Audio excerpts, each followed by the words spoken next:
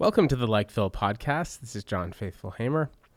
Today we're going to be talking with criminologist Lee Mellor. Lee Mellor has written a number of books on murder, on serial killers and psychopaths and psychotics and all sorts of really intense stuff. He's also a musician and a historian, and he's the host of the popular podcast on murder, which is very very intense podcast.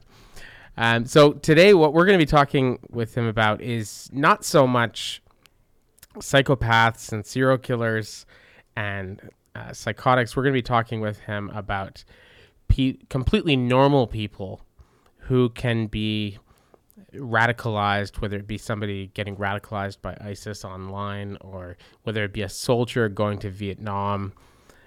Completely normal people who can be, for one reason or another, turned into killers. Right? It's not the most hopeful and cheery episode, but I think you'll find it interesting.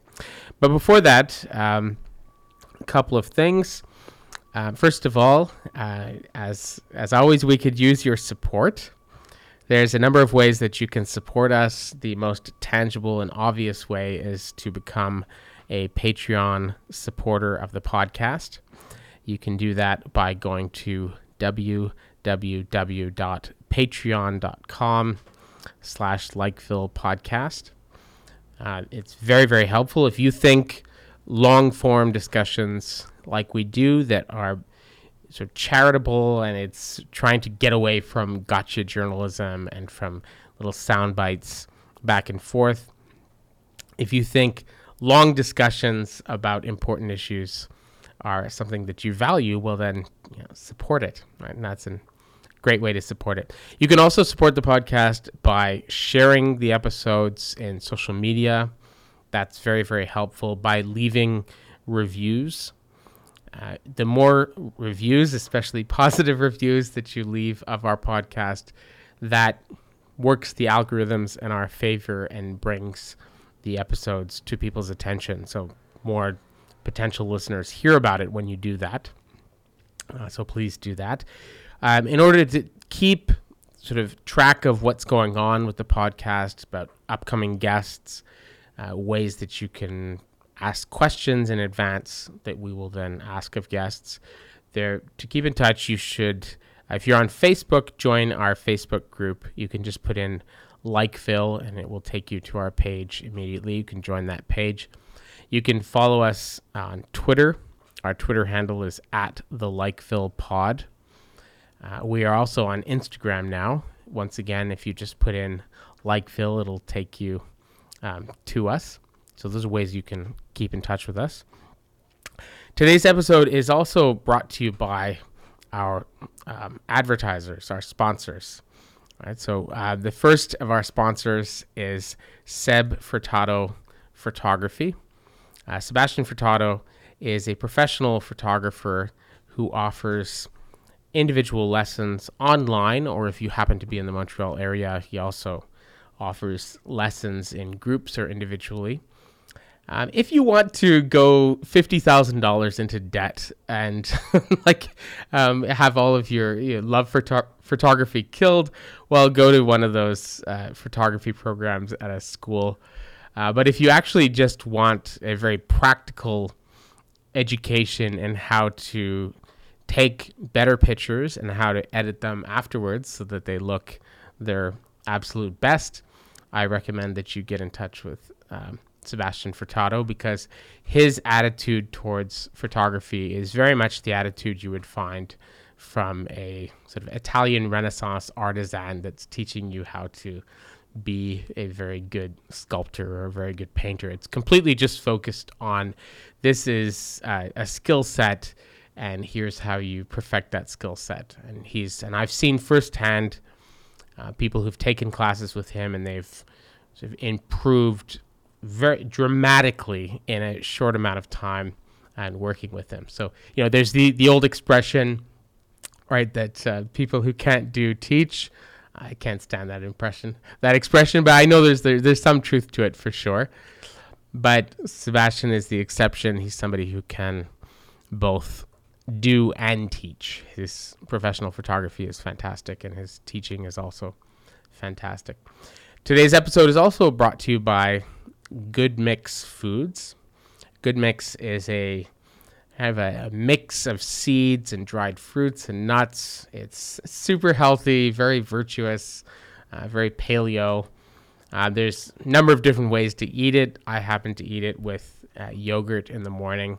It's fantastic stuff. It's super healthy, fills you for hours and hours and hours. Wonderful stuff. And if you go on their site or you buy their stuff on Amazon, if you put in Likeville, is it Likeville 15? Yeah. If you put in the coupon code Likeville 15, you will get 15% off of your purchase. So make sure to do that.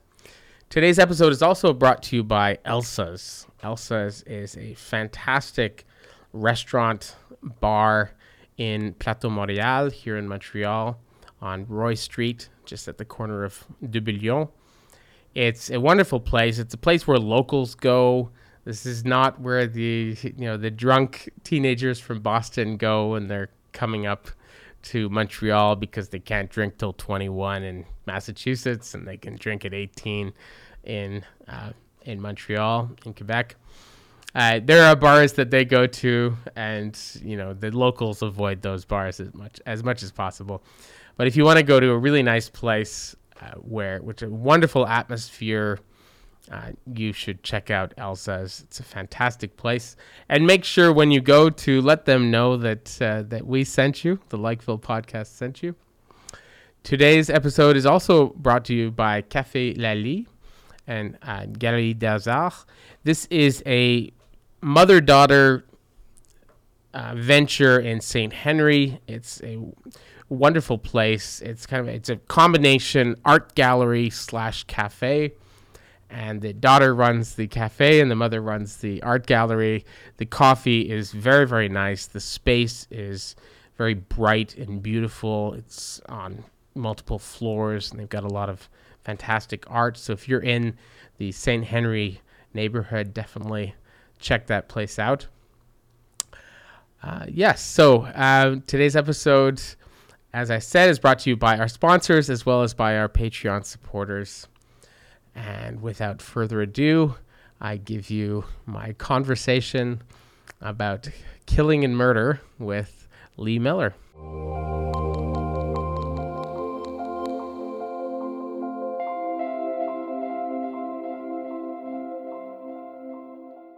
All right, welcome to the Likeville podcast. This is John Faithful Hamer. Our guest today is criminologist, historian, musician, and I'll say Lee Mellor. He's a very interesting guy. Has done a lot of different careers. He's done many, many things. He's also the host of the popular podcast Murder Was the Case.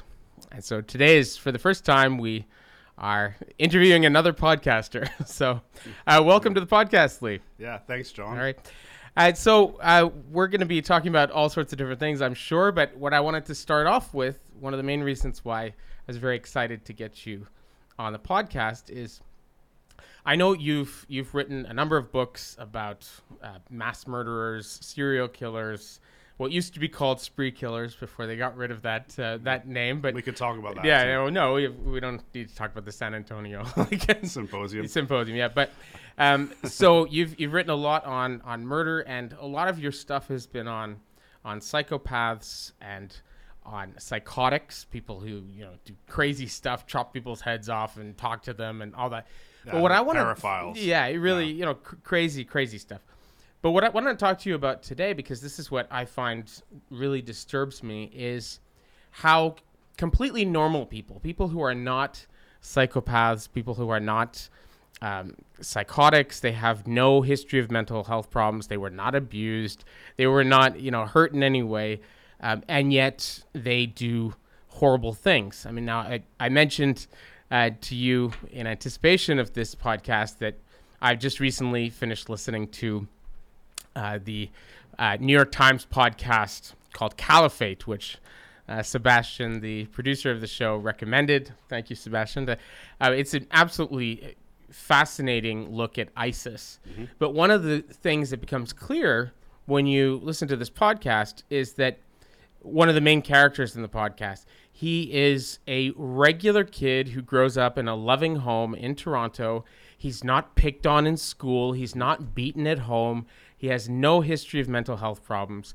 He gets radicalized by ISIS online. He goes over and ends up like crossing over into Syria from Turkey, and does all sorts of horrible things. He goes through an ISIS training camp. He cuts people's heads off. He engages in all sorts of kind of atrocities. And then eventually he just gets sick of it, runs away from ISIS, makes his way back to Canada, ends up in Toronto, and he's going to university now. Yeah. Like, so this is the vast majority of horrible atrocities that have happened in human history. And I tell my students this. I teach a class, which I know you came and gave a guest lecture in my class, my Good and Evil class. Yeah. And years ago. But in that class, one thing I stress to the students again and again is that the vast majority of the horrible things that have happened in human history, they happen because of completely normal people, right? Yes. So my question to you, because I'm really not very clear on this. I know there's many theories. Zimbardo has all of his, but I'm not really very clear. How do you make a normal kid from the Toronto suburbs into a killer, somebody who will cut somebody's head off slowly with a dull knife? So I think, first of all, we're assuming that he's quote unquote normal. We'd have to kind of look deeper into this kid's life. So you said, he wasn't bullied at school, but how did he socialize? Did he have genuine friends? Because you can be a kid who's not bullied and still sort of sit there and not say anything and not be able to communicate with people properly. Like you see that in a lot of cases of mass murderers and such. So was there any indication that he had any kind of social deficit? Well, definitely. If I remember correctly from the podcast, they said that he was sort of introverted, kind of kept to himself. Right. And so he did find online, he found a kind of community and a kind of friend network online that he was incapable of finding in real life. Yeah. But the thing is, that applies to lots of introverts. It does. It applies to probably, the vast majority of the introverts I know think that the invention of the internet is one of the most wonderful things ever because it allows them to sort of to find community and find voice in a way that they normally can't in a social situation where we're like hanging out like this. Yeah. So I don't think it seems to me like that's not a very satisfactory explanation, but for sure. But it's always a stew, right? It's never like this is the answer. It's a number of intersecting things. So we've established that he's not bullied, but he's also not prospering socially. Like, I mean, is he got a girlfriend? I don't think so. No, right. I don't think that was mentioned. But right, and I think it's amazing sometimes how we underplay factors like that. Do you have a girlfriend? It's like, do you have a mate? You're going to pass your genes on. So your social strategy may be not getting you picked on. So you're not being singled out as being like, hey, don't fuck this guy, or but at the same time, if that's the reality that you're living and you're sort of, for the lack of a better term, red-blooded male, right? That's going to gnaw at you. Yeah? It could. Even if you take that book, was Christopher Browning's book, Ordinary Men, which is all about the men who worked in concentration camps and worked for the Einsatzgruppen and stuff like that. And he is very, very careful to show how these people were not loners. They were family men. Mm-hmm. They were usually men that were kind of like about my age. They were kind of in their late 30s, early 40s. Yeah. And they had big families. And so they got an exception. They didn't have to do military duty at the front and be soldiers. And they wanted to stay closer to their families. And so they were allowed to work in concentration camps and things like that. And so what he shows is that most of the people that did the really, really dirty work of the Nazi regime weren't even members of the Nazi Party. They weren't anti-Semites. Mm-hmm. They weren't in any way they weren't ideological. They weren't loners. They were, for the most part, good fathers and husbands, and they did these horrible things. And so that really, really gives me the creeps when I hear that a normal person can be turned into a monster. It doesn't surprise me whatsoever, though. The more I just look at what's going on in contemporary culture and just how many people are willing to remain silent on really important issues. Take your pick. You could just pull them out of the sky these days. And that they're leaning one way or the other, that you can't possibly be neutral on some of these things. And that the vast amount of people is like, well, I want to keep my job. And so that's more important than standing up for a right. So for me, my thing is free speech. Mm-hmm. It's like, you don't fuck with that. Then you cross into you get murdered zone, right? Like mm-hmm. I'm not fucking around. That's at the core of this discourse, and it's the core of us being able to discuss anything political to get to progress in the first place. I mean, the whole civil rights movement and such that came about, through people exchanging freely, being able to express themselves. And so, if you're silent on something like that, and you're worried about your job. And I hate to say it because I don't want to be one of those people going around going everyone's a Nazi, but Nazis are enabled in a way, aren't they? Mm-hmm. Yeah, no, but okay, what you're talking about there, and I agree with you, that's a massive problem. What they talk about in social psychology is the bystander effect, right? Yeah. All the people who sit back and they don't intervene. And actually, Jonathan Haidt, who we interviewed, he talked about this, and he said on college campuses, on things like the free speech issue, he said a big problem is all you need to have is 7 students that that will rip your head off if you say the wrong thing. And if you have, even if it's a very small number of students, if the rest of the administration and the rest of the faculty and the rest of the student body are afraid of those students, and Sebastian, we know one of these students like this right here in Montreal. If everybody else is afraid of that student or those students, those bullies can actually change the dynamic a great deal. So no, that's absolutely correct. Yeah. You're talking about the bystander. I'm talking about a different thing. I'm talking about how do you make people not just sit on the fence and kind of stand back and not take stand. I'm talking about how do you take a totally normal person and you make them actually shed blood for the wrong side and in the wrong, how do you take somebody, because that is what I don't understand. And I think whoever can figure that out is, well, among other things, is going to have a very lucrative career, because I know I've been asked to participate a number of times in some working groups here in Montreal, and they're trying to understand why have there been a number of students, Cégep students here in Quebec in the last couple of years who've been radicalized online and have been trying to they were trying to go join ISIS. And people want to know, how is this happening? Yeah, so I understand the example you use, but I think that it's a little bit apples and oranges, because those ordinary men, so to speak, who were not true dyed-in-the-wool Nazis but still executed people, they were living inside a society where National Socialism was, the norm, for lack of a better word. So there is a prescription coming down from them politically and socially at different levels that it's virtuous to do something like that, it's your duty. Do you remember the whole Himmler thing?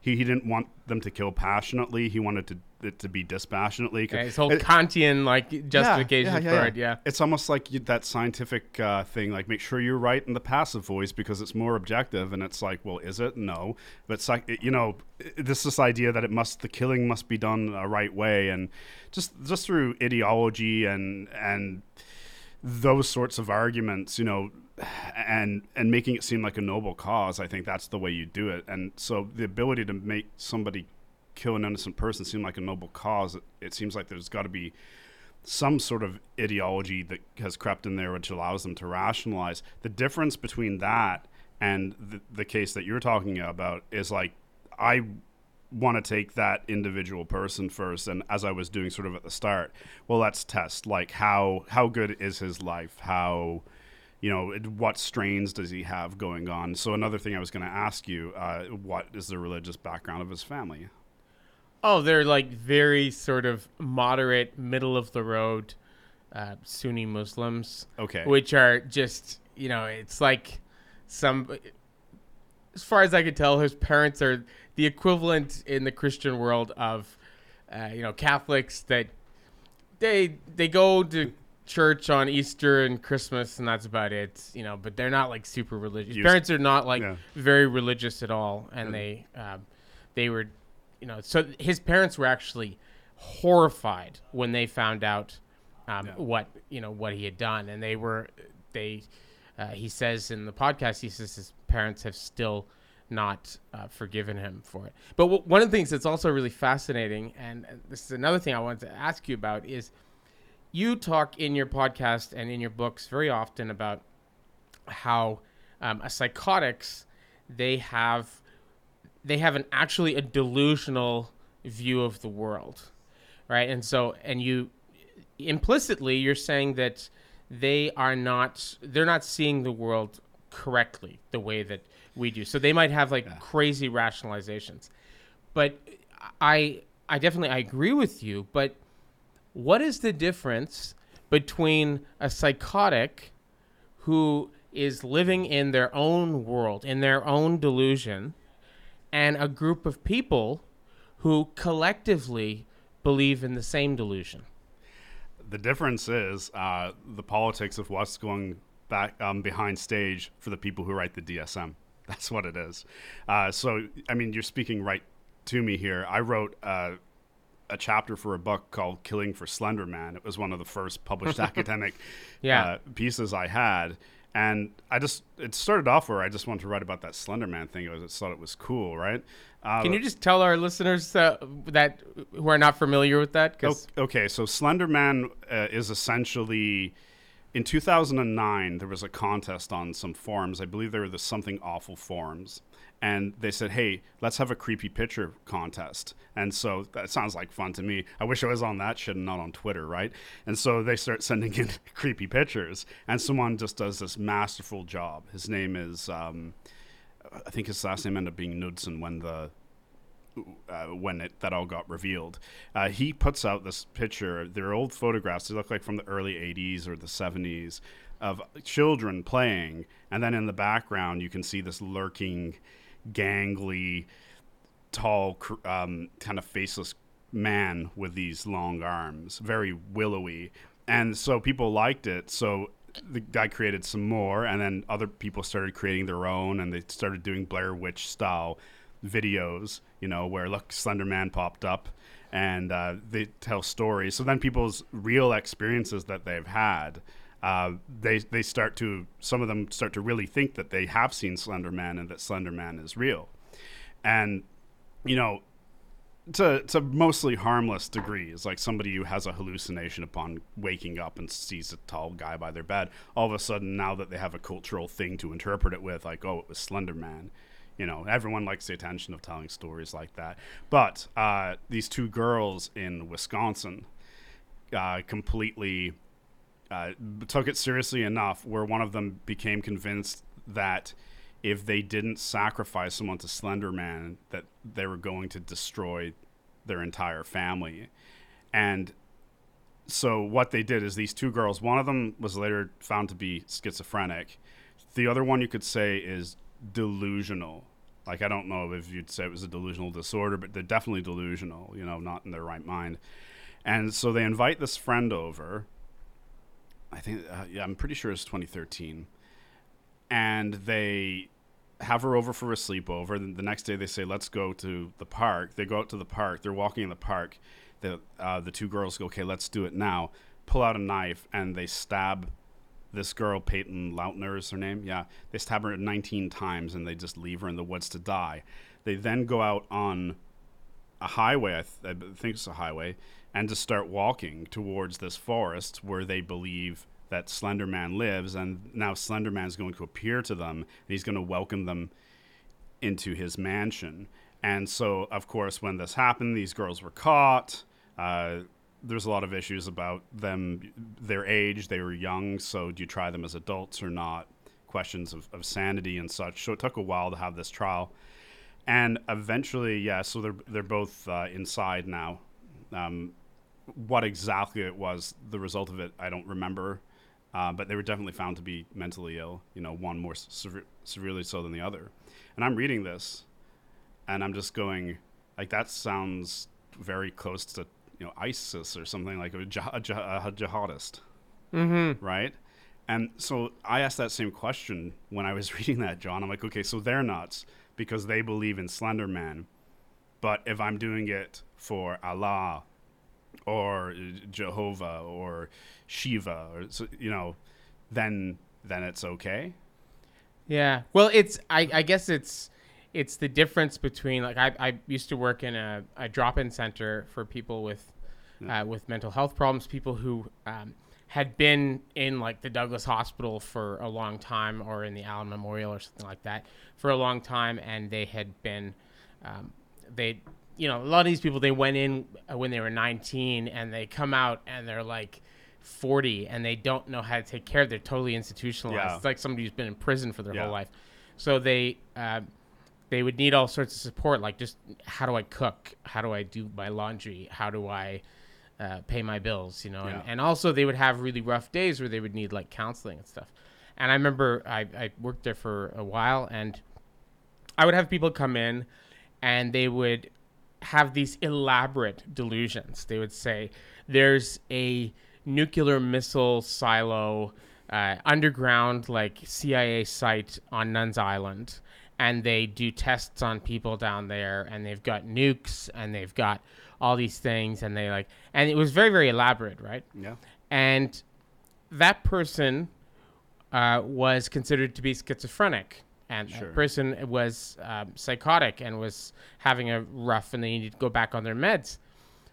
That's very clear to us. Yeah. But I've had people, intensely religious people. Yeah. I remember when I was a teenager, I went to a Pentecostal church, and I was totally involved in this, like, Pentecostal church. And I think back now to stuff that people said in prayer meetings.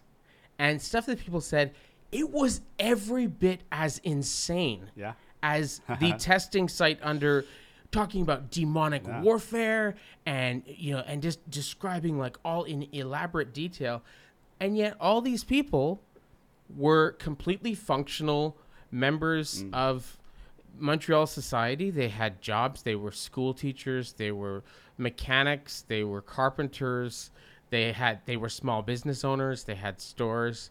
They paid their mortgage or their rent every single month. They had, they were completely considered normal citizens, and yet they totally believed in things that were every bit as insane and paranoid and delusional as these schizophrenics that I was dealing with at Projet Pal later on Wellington Street in Verdun. So it seems to me that the only difference is that in the instance of somebody who's a psychotic, their delusion is like a private delusion. And so maybe part of the reason that they're crazy and that they're so depressed and unhappy is because we're intensely social creatures, and to have your own delusion, it's like having a birthday party and nobody shows up but you, right? Wow. Whereas the people in, like, a Pentecostal church, they have a whole community of people who say, yeah, I saw that demon too, and so they feel they have the sense of community, right? And they feel completely normal because all these people share my delusion. Yep. Now this is what I'm sure you can see where I'm going with this. Like, when you weaponize a delusion, as something like ISIS has, and people are now willing to kill for that delusion, how do you? It seems like a lot of the tools that are in your toolkit for making sense of these people, it runs into a problem because they don't have to be psychopaths or psychotics. Yeah. So what? Well, I mean, you've answered the question, right? They're delusional. It's just So if you look at what the definition of a delusion is in the DSM, you read it. It really sounds like religion, albeit given like a certain degree of religious conviction. So I think it's like the strongest degree on Dawkins's scale.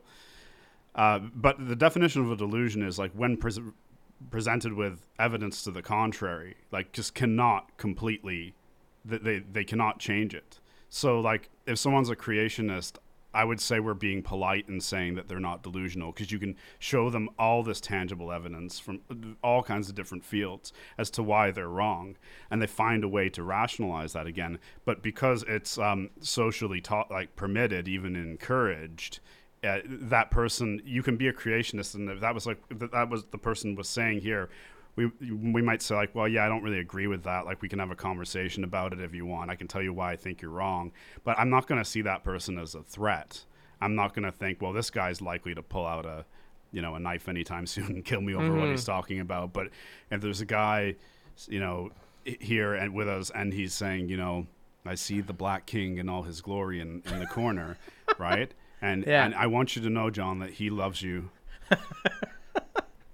Then we're like, Black King, what is he talking about? This is so abstract. I can't. It takes on a more Slender Man like quality, right? Yeah. Rather than like the familiar, oh yeah, and glowing Jesus at Christmas and that shit.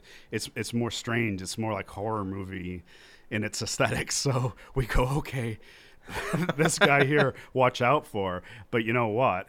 Probably more of the time in the history of the world, it's the guy who has the same strength of delusion, and it's socially either permitted or endorsed.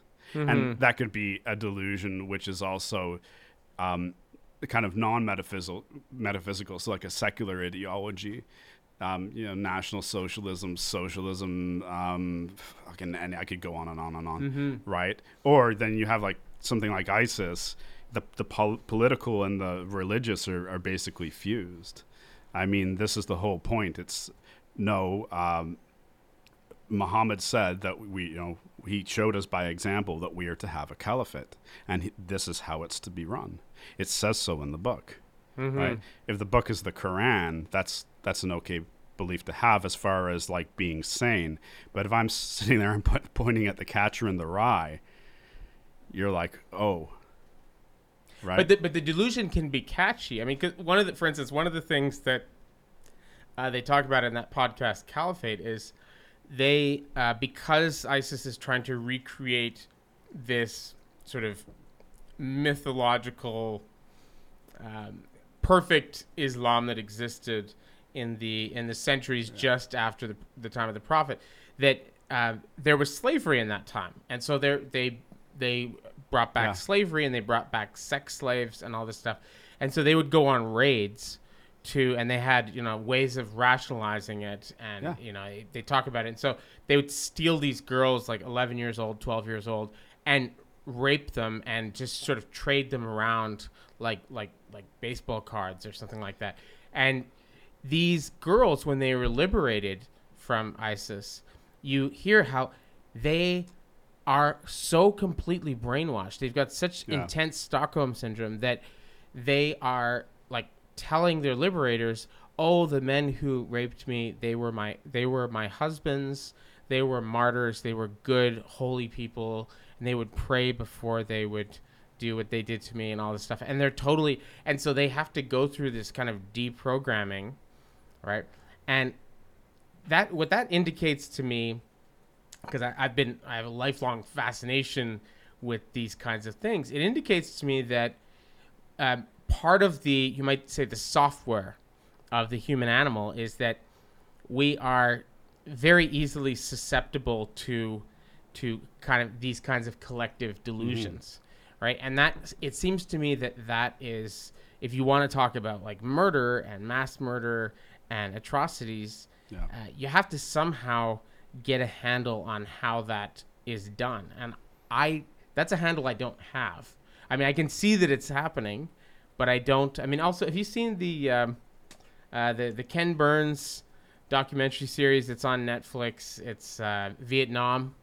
You know what? I love Ken Burns. I just haven't had time for that. You haven't seen the not for that particular it's series. really, really worth it. Yeah. I would say it's his best. It's better than the Civil War series. It's better than the one on baseball. It's better than any of it. It's so good, but it is no holds barred. I mean, it's like your podcast. I mean, it comes with a lot of trigger warnings, like, not for the faint of heart.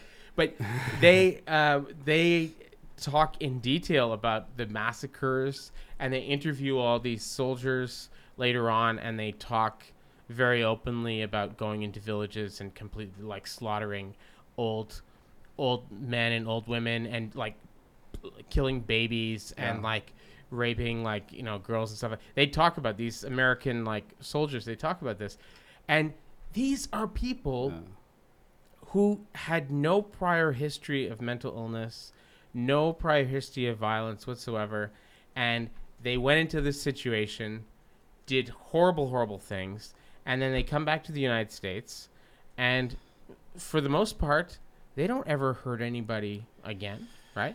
So, and there's this one Vietnam vet who's on there, who's absolutely amazing, and I can't remember. I think he's with the Marines, but he's a very wise presence throughout the series. But he says, they say that war takes good boys and turns them into killers.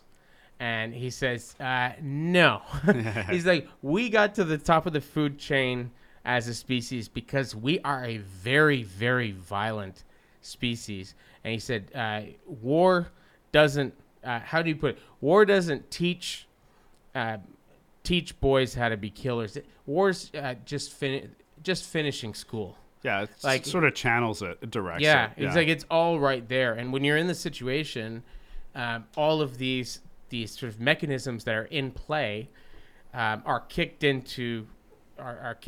and you find that you are very, very readily able to do these kinds of intensely violent things. So at that point, to circle back to my original question to you, if you can take these nice boys from Nebraska, these virgins from Nebraska, little altar boys from Philadelphia, if you can turn them into killers very, very quickly, then what is the difference between you and me and a serial killer? Oh, okay. That's like 8 levels of questions on that one, John. I was thinking all my points through on the way, and then it's like you did a twist. Okay, what's the difference between them and a serial killer?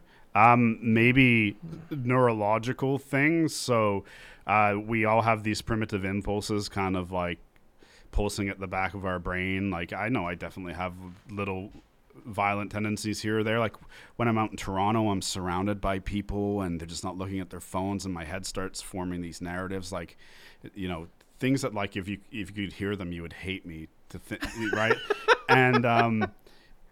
And just like amazing, like, just walk in front of me, and then I see myself like just pushing them in front of the train, going, "Whoops, sorry," because they said sorry or something when they did some right. I'm saying that, like, I think that we have all these impulses in us, but first of all, that we have something to lose, so we have some stake.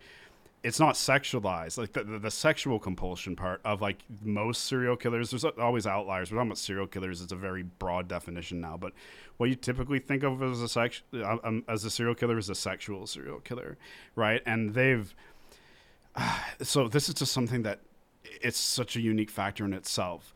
So from a young age, just imagine, for whatever reason, you could say, oh, neglect did it or bullying did it, but at some point they start fantasizing about doing things to other people that has to result in their death, or the point is that it results in their death, or so torturing people or having sex with their corpse or chopping them up, take your pick, all these things, and they start jerking off to it. Now think about, like, how strong that sexual impulse was when you first hit puberty. It was like, whoa, it was like my fantasy scape was it was in like high definition, right? It was, everything was good to go. And so that's where you're like start to kind of code your sexuality, but they code it that way, or like a woman's tied up or whatever. And maybe that's, one of the things I talk about a lot is maybe back in the day, the only time they could see some, TNA is to get a hold of a detective magazine where a woman's bound up and looking horrified, and that's what they're wanking to because that's all they got. Like I'm sure you came from that era when porn wasn't just like a click away. Oh no, it was magazines. It was like you had to kind like of seek it. magazines. It was like not like Swank and like all those. Thank you very much, Sebastian. Yeah, no, it was, but one of the things that you deal with this in your books a lot, but I know in the notes, in your books, I've often written, I need to ask Lee about this, but I've never asked you, is I know that from teaching thousands of students and talking to them about issues like this and just talking to friends and things like that over the years and reading that in most people, and I'm pretty typical in this respect, most people, their desire for food, desire for sex, and then sort of capacity for violence, those are quite compartmentalized, right? So most people, if they're really, if they're like incredibly angry, like when I've been, when I was younger, if I've been in like bar fights or been in like something like that, at that moment when I'm in that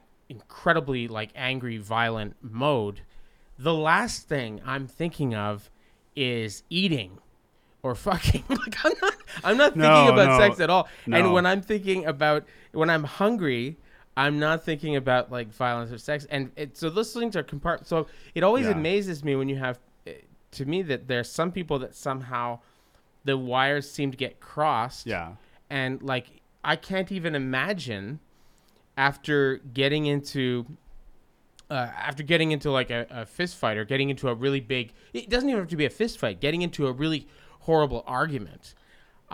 That is an incredible turnoff to me. Yeah. Like I would be completely like on I don't know, man. Sometimes you get in a really bad argument with your old lady and then the next thing you know you're having like this sort of fucking sorry the makeup. Like, yes, but that's when it's been resolved. Yeah, that's when it's over. I'm good at resolving them. That's when it's been resolved. No, that's very normal primate behavior.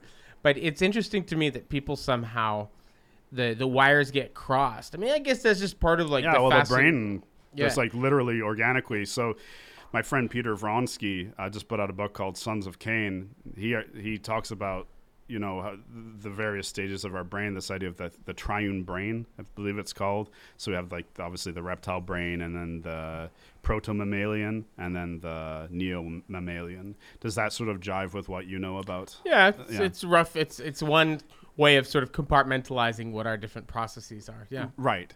And so he just thinks that we all have this like dormant in our genes, like we killed and raped the Neanderthals, to extinction, and we would have been raping and cannibalizing and stuff all the time, that we really weren't these, it's the opposite of the noble savage, obviously. And it's just like as we go forward, our brains become more complex, we become more socialized, we've learned to restrict those things which lay dormant to different extents in all our genes.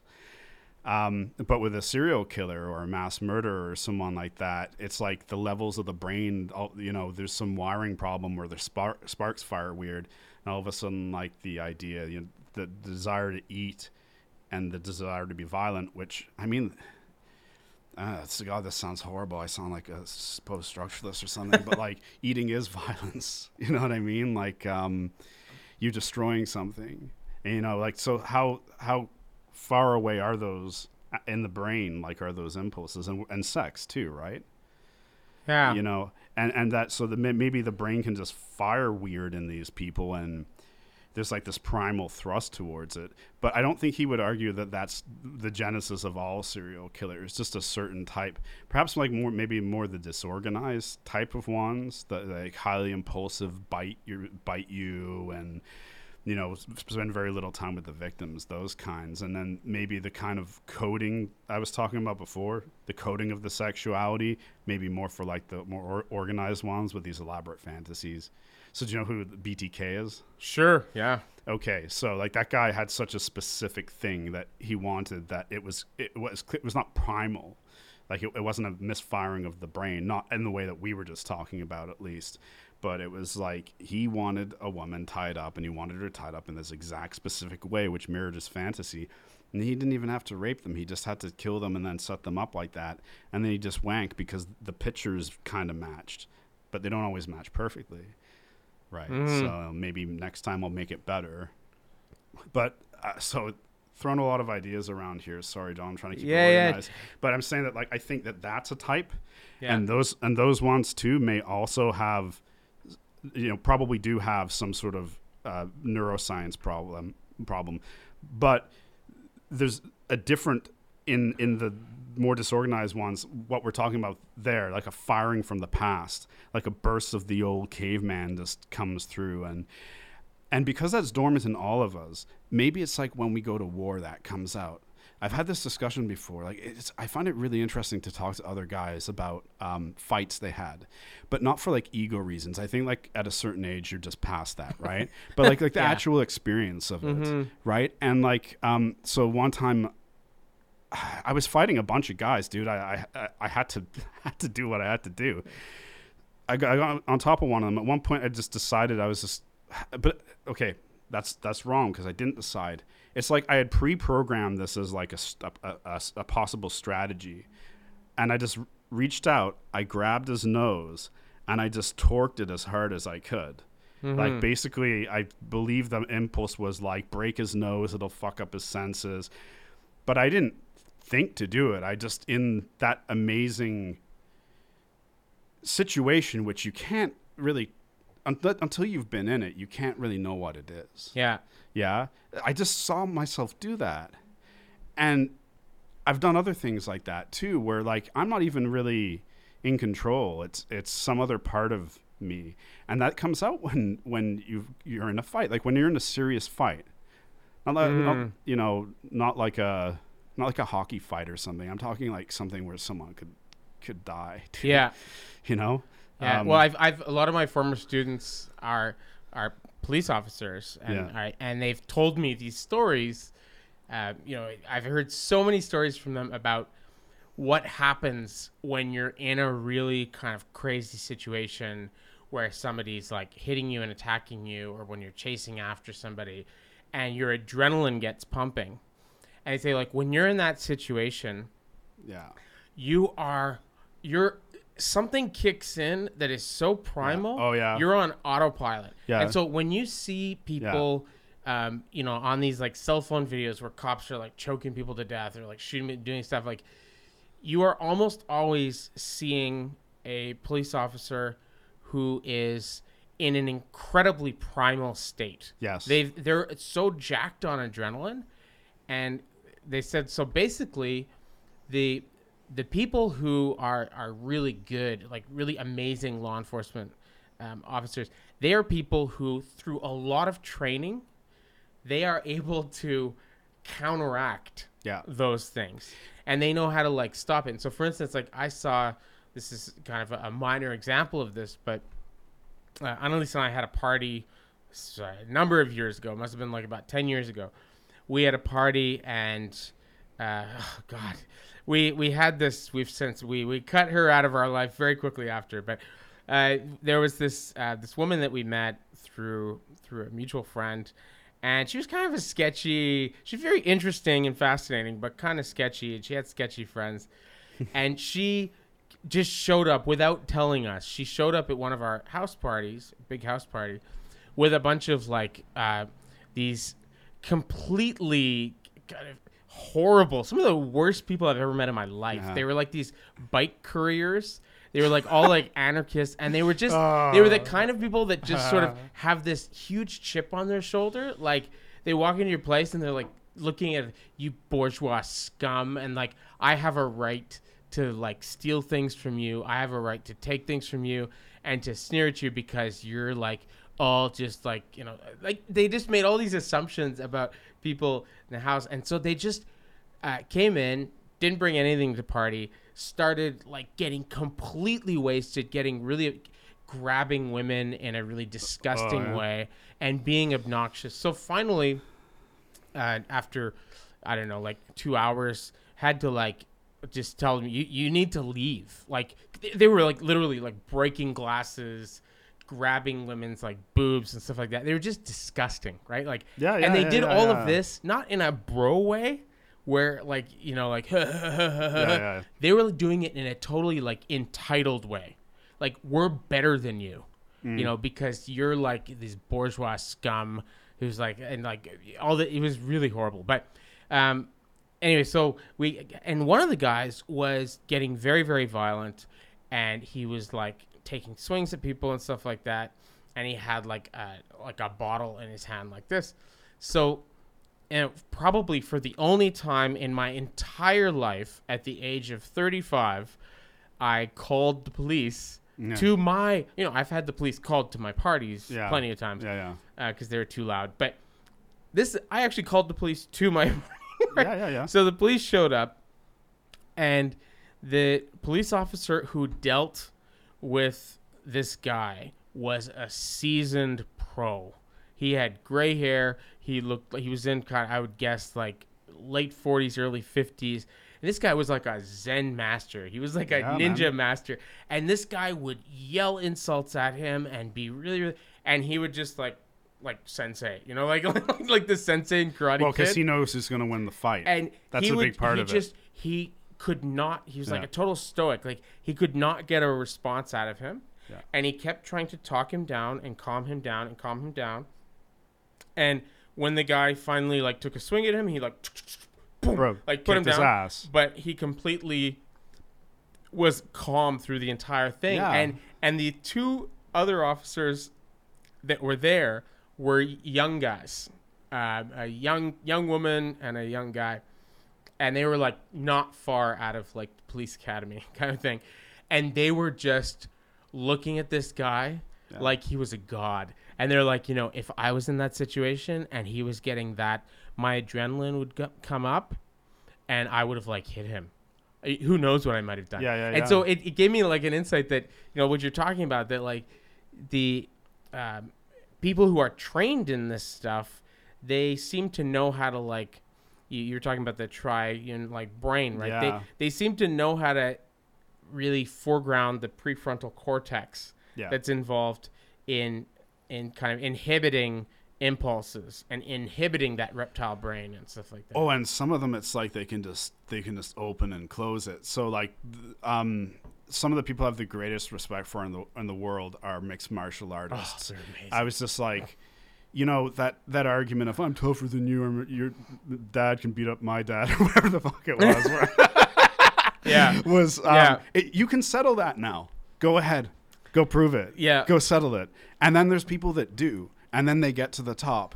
And you see most of the time they have very strong self-control. They need that to have the self-discipline to go and train. And Sebastian got me into MMA as well. Oh, yeah. It's I could wreck my life trying to follow it. I love it. I absolutely do. Yeah. It's like, it's amazing. And you watch it, you know, he got me into it, and like you watch these people and they're just wailing, like beating the fuck out of each other. Yeah. And then they suddenly at the end like hug each other and like, hey man, good fight. And you're like, what? Yeah. Like they just can completely switch it off and suddenly are like talking about this. And you know, there's one guy, I can't remember his name, who is not like that. Who's like a little bitch at the end of the fight. There's a few of them. He's like he's like really kind of like snooty after, and he sticks out like a sore thumb because he's not like the rest of them. Is it Nick Diaz or Nick Diaz? No, it was. No, I can't remember who it is. The Diazes are fun. The Diazes are like pot smoking. I don't give a fuck. Yeah. UFC's full of everyone on steroids, bro. Everyone on steroids. You know what I mean? This shit like that. And then, that's the Diazes. Yeah. No, but he like when you see the people who kind of are not able to do that, it's kind of fascinating, right? So but that's switching it on and off. And I mean, I'm sure you've heard, I mean, you talk about this in your number of your podcast episodes, how sometimes people can have either brain damage or they can have brain like tumors, which inhibit the functioning of their prefrontal cortex and these things come out Yeah. in people that are, unbelievable. I mean, there's the famous case, I can't remember his name. Jonathan Haidt talks about him in the Happiness Hypothesis. So this guy was a school teacher. I think he's taught like high school, and completely normal, like middle-aged guy. And suddenly he just started, like getting really into like child pornography, surfing the internet for child pornography all the time. He started propositioning his students.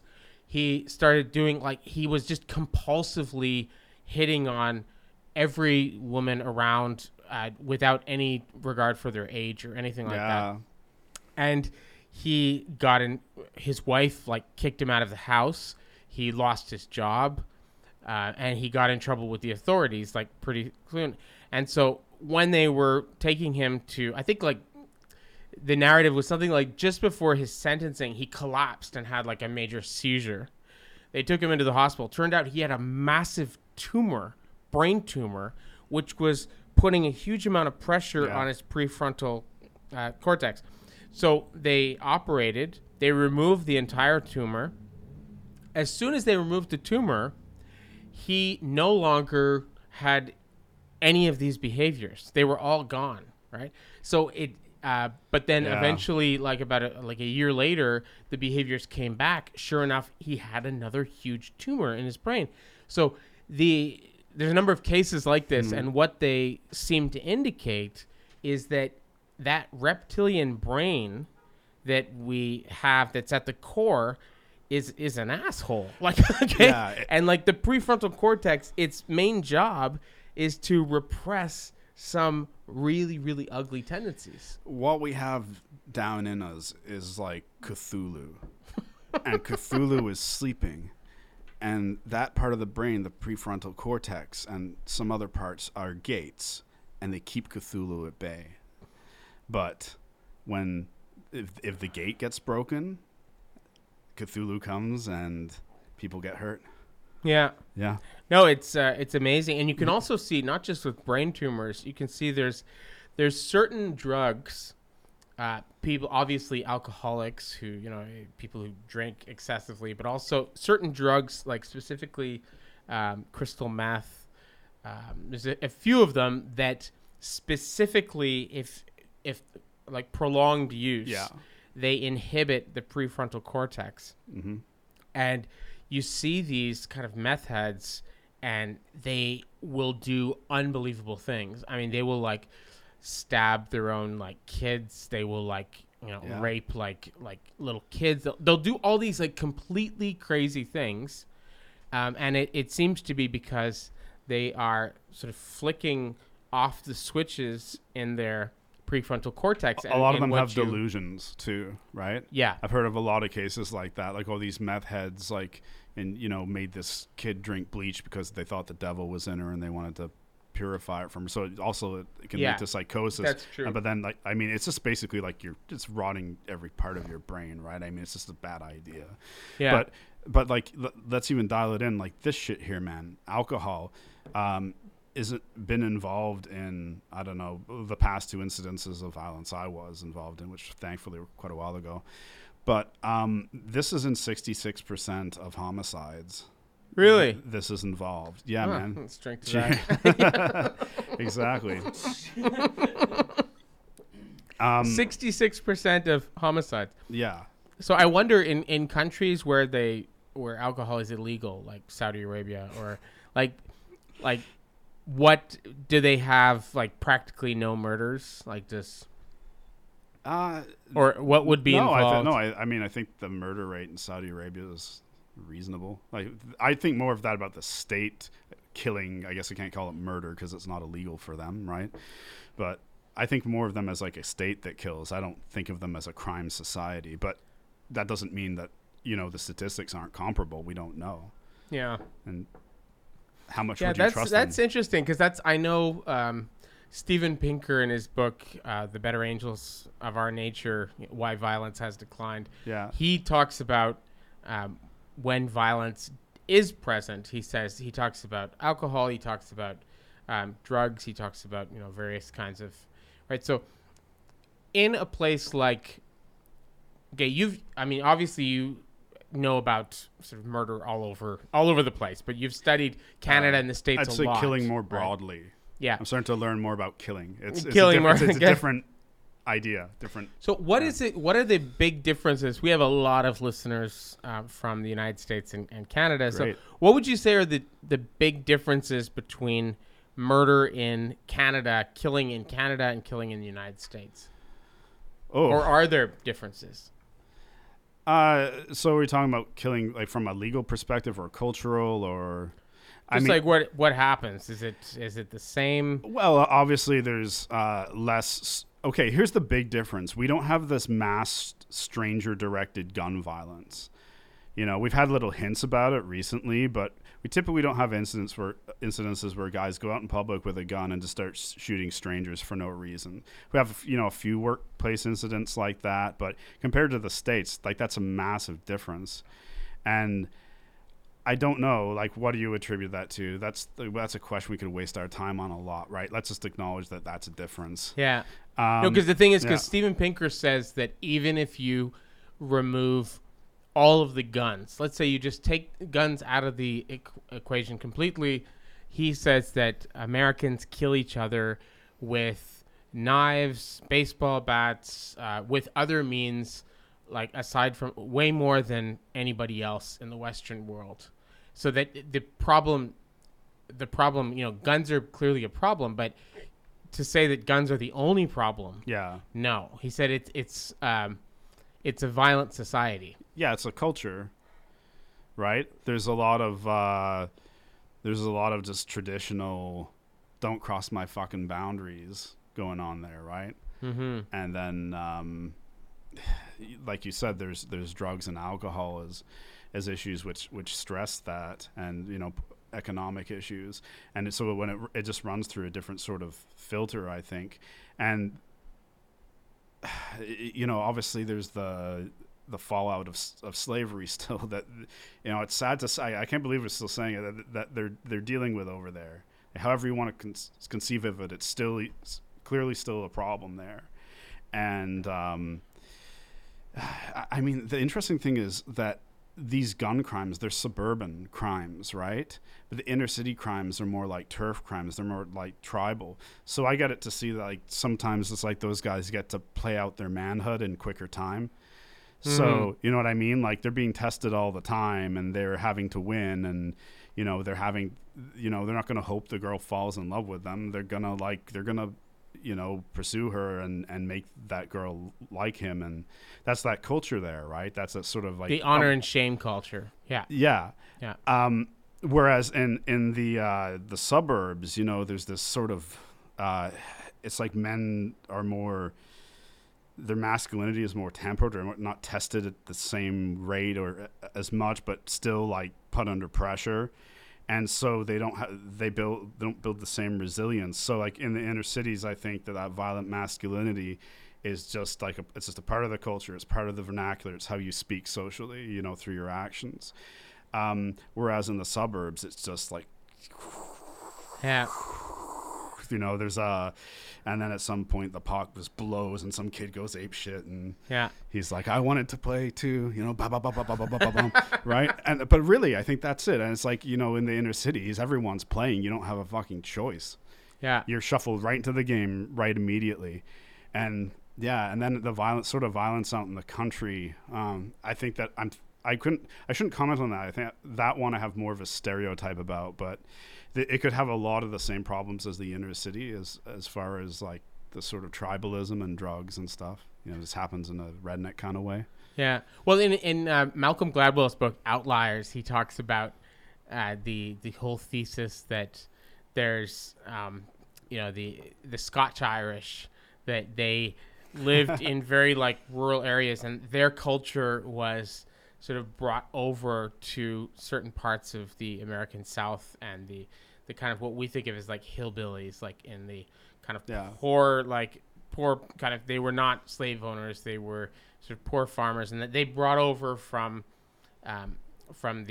Europe this particular culture where you have populations that are very, very dispersed. And by the way, this is not just a Scotch-Irish thing. You can find exactly the same thing in Afghanistan and a number of places. Okay. So it's where you have herders, and they have huge. They have huge kind of like they need a lot of land in order to survive, and whatever the Leviathan, right? The state is far away and weak, and so you can't rely on the state to give you law and order. You have to rely on yourself. And so you need people to know that you are like a total fucking badass and that you will avenge a slight. If you kill one of my sheep or something like that, I will chase you for hundreds of miles to kill you. And if I don't kill you, my brothers will kill you. And if my brothers don't kill you, my cousins will kill you 10 years from now. So you want a reputation for being somebody that responds to slights in a very, very intense way. And that's how you actually defend your territory. It's an evolutionary mechanism. Yeah, exactly. Yeah. Right? So that, and he says that this is, these are sort of brain modules, you might say, that are kicked in by certain cultures. Certain cultures kind of, if you learn this, those modules will be kicked in. And so he gives, in Outliers, he gives that amazing example of a test where they have like somebody who grew up, this like white guy who grew up in like rural Texas, and they have like a black guy who grew up in like an urban, like an inner city ghetto. Yep. And both of them, when somebody this like social psychology test, when somebody walks by them and like bumps into them, their cortisol levels go really, really high.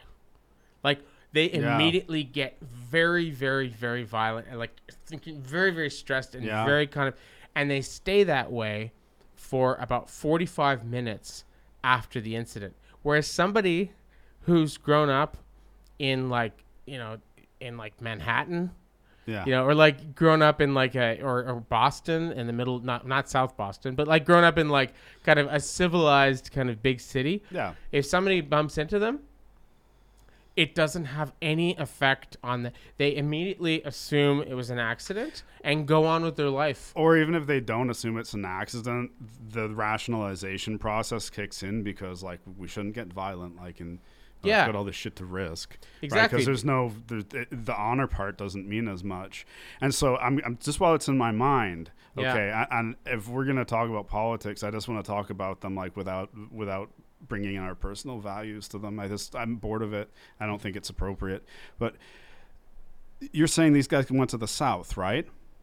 So when Donald Trump tweets, we will rain fire down on your nation, or whatever it was that he said to North Korea, a lot of those people, that's what they would say. That's the way they handle it. That's why they like, to some degree, Donald Trump. Like a lot of people looked at that and they went, "Holy shit, he's off the chain." For me, I just saw what I was like, well, and that's because I'm not Scots Irish, I'm not dudes Southern, talking shit. Well, yeah, man. It was just sort of like, for me, it was like, I do that shit all the time. I do it by accident. Sometimes I just give someone a look like, and... It's just like dudes talking shit, yeah. Well, the thing is if you come from a dignity culture, which is a whole, like a kind of a civilized dignity culture, then it's a different thing because in that culture, you want to diffuse things as much as possible. And you only use force as a last resort. And so if you have somebody who comes from a kind of a talking shit culture, right? Yeah. And somebody who comes from a dignity culture, they're going to be speaking a different language because the person, and so you can see this with like Barack Obama, right? Like he comes from a total kind of dignity culture. And so he's not going to say, I'm going to rain down fire on you unless he plans on actually doing it 3 hours later. So that'd be a terrible strategy. He would, it's sort of like don't kind of talk shit unless you're willing to like follow it up with something quickly after. Whereas Donald Trump seems to come from a different kind of sort of a New York real estate, kind of Wall Street, kind of like where people are just swearing all the time and talking shit. And they're like cats. You see like cats in an alleyway. They're like, they freak out, but they like barely ever come to blows. And if they do, it's very brief and there's like practically nothing. So there are basically a lot of talk and very, very little action. And a lot of it is just like posturing. And it's almost like people in a rap battle, like, I'm so amazing. I'm so amazing. And then like you both like doing this, but you never actually come to blows. Like, yeah. It's like the chimp dance, right?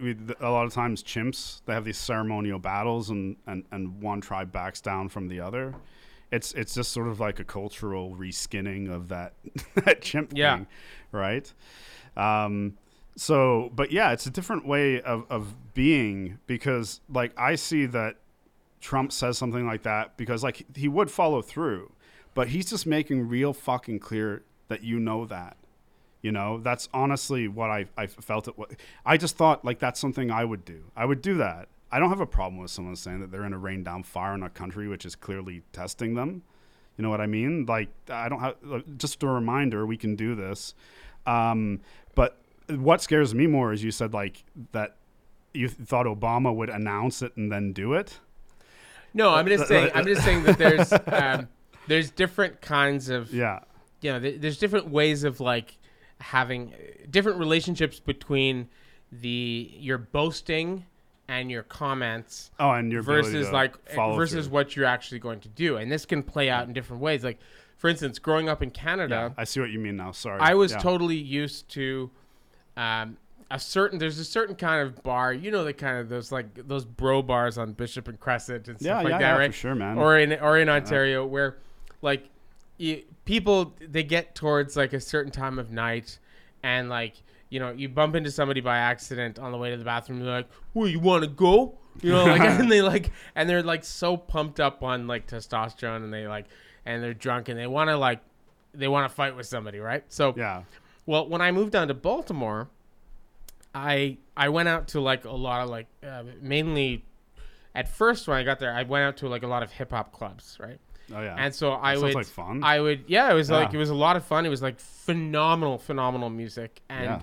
But one of the things I was really, really surprised about that was a big cultural difference between my experience in Canada versus in Baltimore was in Baltimore, I would bump into like by accident because I'm, drunk at some like club at like 1:30 in the morning, and I'd bump into like some guy who's like a wall. This guy's like 6'4" and like he takes up a doorway, like this massive guy. And I'd bump it by accident, and the guy would turn to me and would be incredibly sweet and very, very polite and be like, "Hey man, you okay?" And I'd be like, "You okay?" Yeah. They're like, "Yeah, sorry man, I was just like, he's like, "You having a good time?" I'm like, "Yeah." He's like, "Yeah, it's awesome. Have a good night." And this happened once, twice, again and again. And I noticed like some weird things that at 3:00 in the morning when the bars let out here, right? Well, at least at the English bars, there's like fist fights and stuff like that. And Bishop and Crescent, it's like a normal thing. Fist fights break out on the dance floor and then outside afterwards. Well, one thing I noticed in Baltimore, no fist fights. There were absolutely no fist fights at closing time. Because everyone's packing, John. Exactly. Exactly. So people don't talk shit. Oh. They don't pick a fight with somebody randomly because it doesn't matter if the guy's like 5'4" and 120 pounds. He could have like a hand cannon inside his like jacket. So you don't talk shit unless you're ready to actually do something. Yeah. Right. And so you are people in a subtle interaction where you bump into somebody, you smooth that shit over like really, really quickly because there's no reason to make an enemy with a stranger. And so it's interesting how in that context, somebody like Donald Trump seems more like a kind of a drunk Canadian after like he just like says these incredibly inflammatory things without realizing that actually words can have. I mean, this is a guy, as all of his biographers say, this is a guy who's actually a complete chicken shit wimp, who's never been in a fist fight in his entire life, right? This is what all of his biographies say. He talks really, really tough, right? Like, I mean, you and I have actually been in like fist fights. We've been in like fights before. Yeah, I've had like just to clarify, most of my fingers have been broken. Not like, for years. Yeah, no, not for years either, but here too. But like, he is the classic chicken hawk. Yeah, he's somebody who talks a lot of shit and has never actually had. He's never had a fist fight in his entire life. So he's never drank either. It worries me that you have somebody who is the most powerful person in the world, who talks a really good game and has no conception of what that kind of talk can lead to. You know what I mean? Yeah, if you conceive of Trump that way, yeah, that's a different way than the way that I sort of argued it. But I guess, just to sort of scale it back, is the point is that's what he's trying to do, right? Like whether he's can follow through with it or not, it's the same thing as like the "Don't fuck with me" look.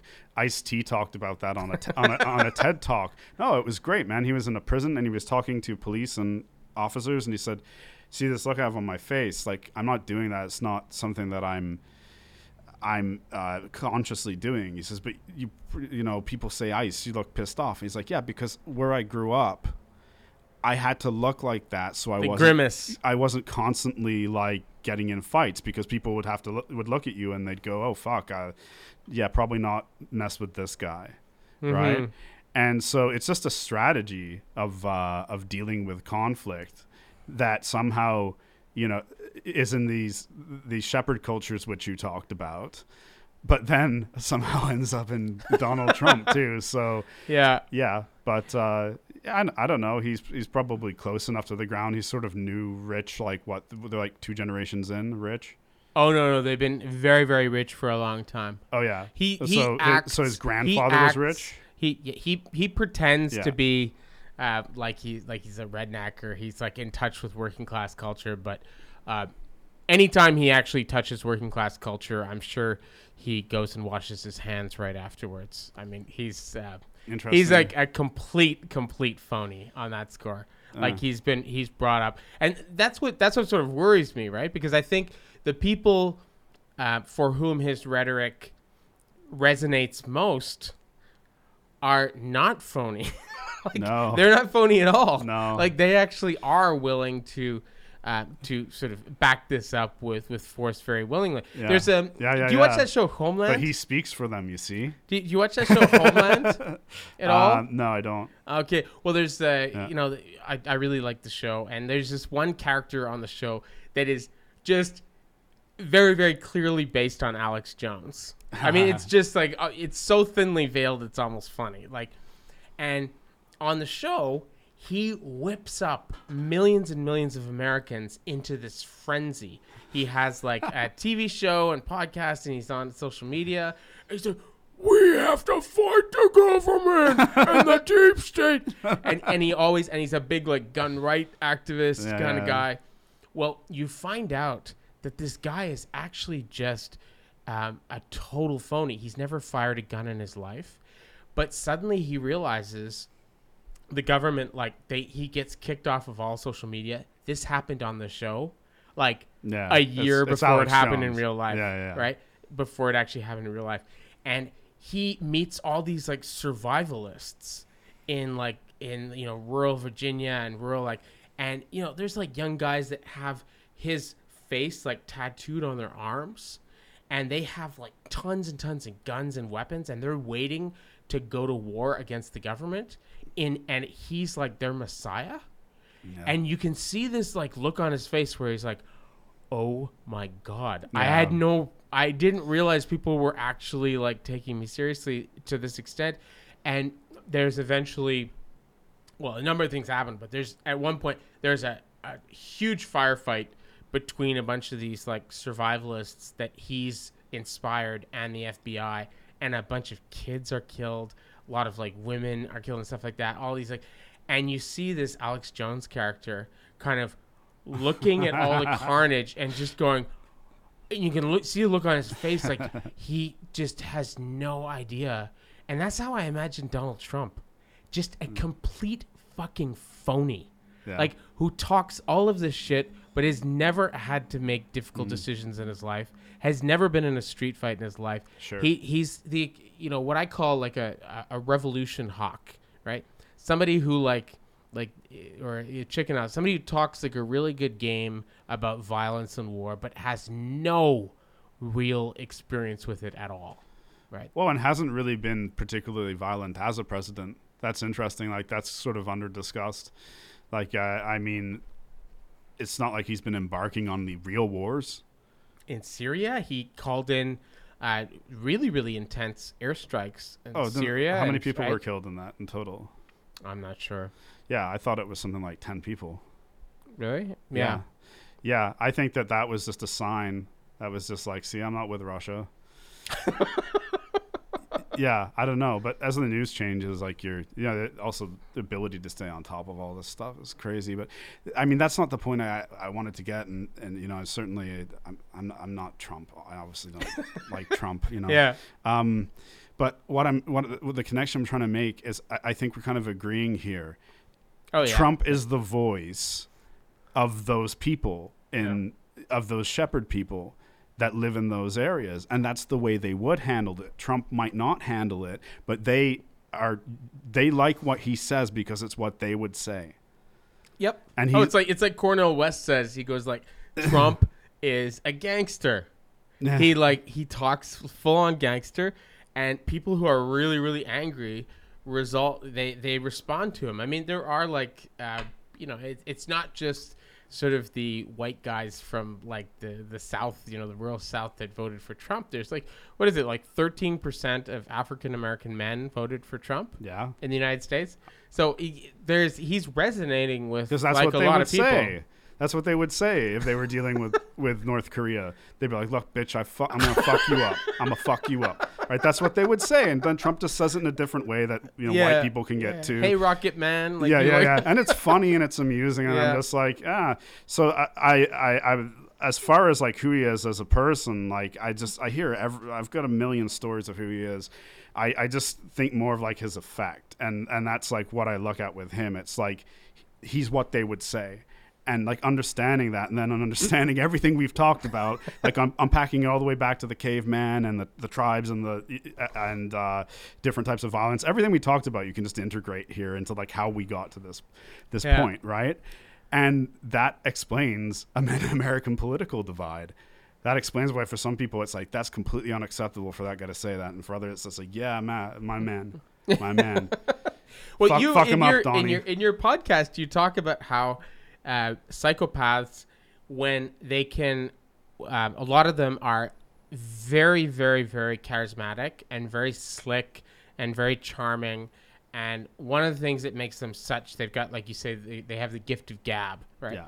And you say one of the things that makes them so good at what they do is that they can just tap into the confabulating part of the brain, and they can just sort of stream of consciousness. They can confabulate. And so if you confront them on a lie, normal people, if you confront them on a lie, they'd be like, they're kind of flustered and they're embarrassed, and you can tell they're kind of thrown off their game. Whereas like somebody who's a psychopath, they just, I mean, when you hear Donald Trump interviewed and he's confronted, and this is something people say in private, he's exactly the same way. Yeah. That when he's confronted on lies and he just is not in any way even like phased at all. I mean, is he a psychopath?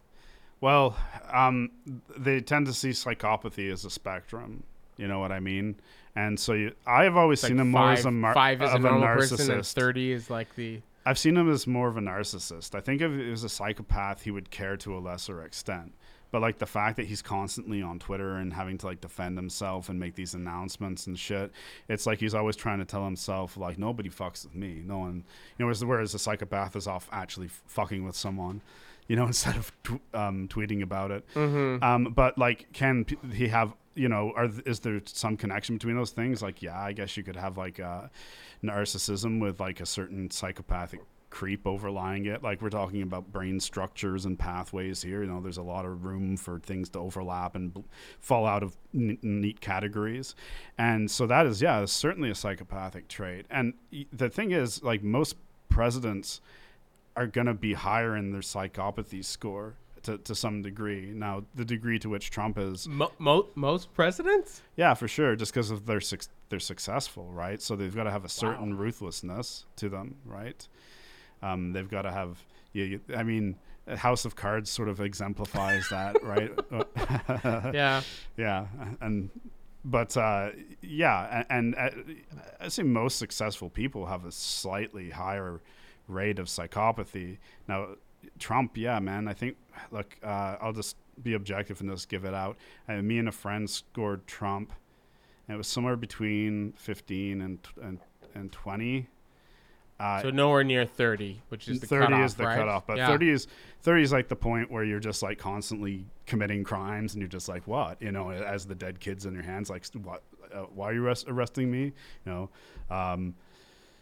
Hey, where's my shoes? Like, after you take them in and you're yelling, you killed that kid, like, that'll be their response, like, what do you guys do with my truck? Right? That's a 30. Those guys are just totally out there. Yeah. They're just so detached. I don't think Trump is quite that, but yeah, he has a lot of those traits. So let's get off Trump. Yeah. Let's go. Yeah. Well, I would like to actually finish with this, which is, I mean, we'll have to talk about this more in the future for sure.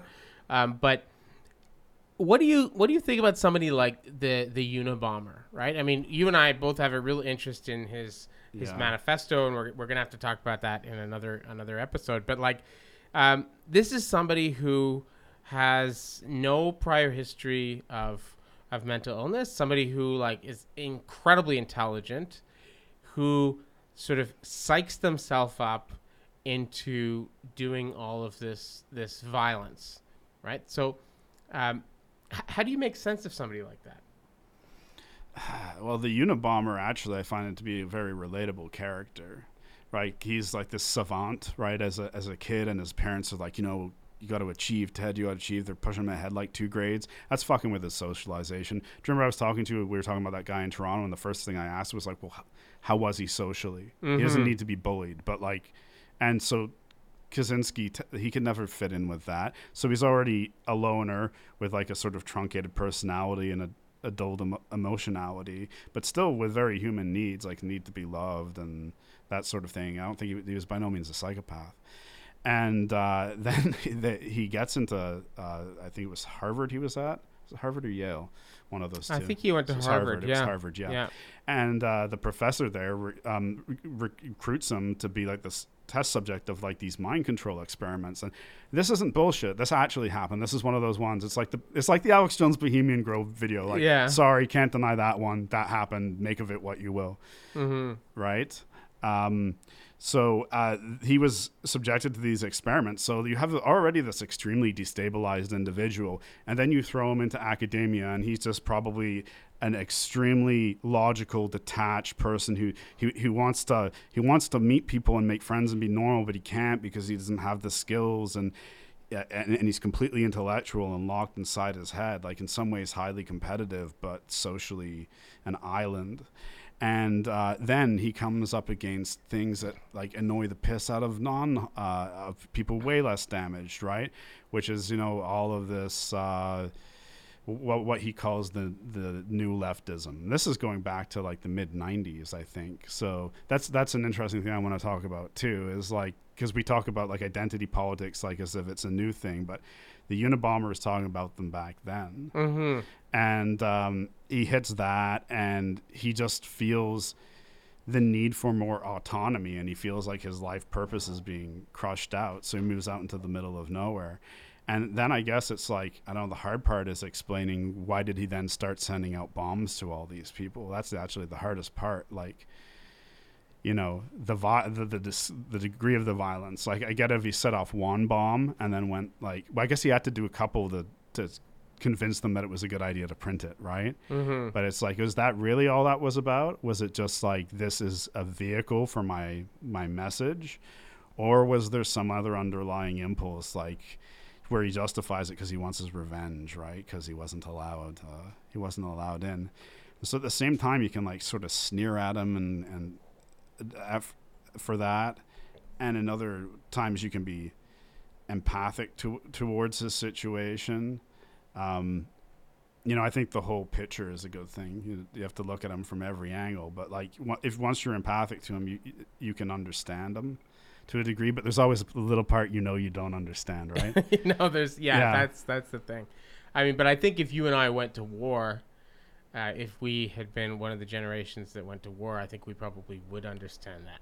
Yeah. Yeah, and it would be disturbing, right? But anyway, thank you so much for coming on the podcast. I really hope sometime in the next month we can do this again, and we're gonna go in a lot more detail on the Unabomber. Let's do Unabomber. We'll do the whole manifesto. Yeah, that'd be fantastic. All right. Okay. Cheers, Thank John. you so much. Been a slice.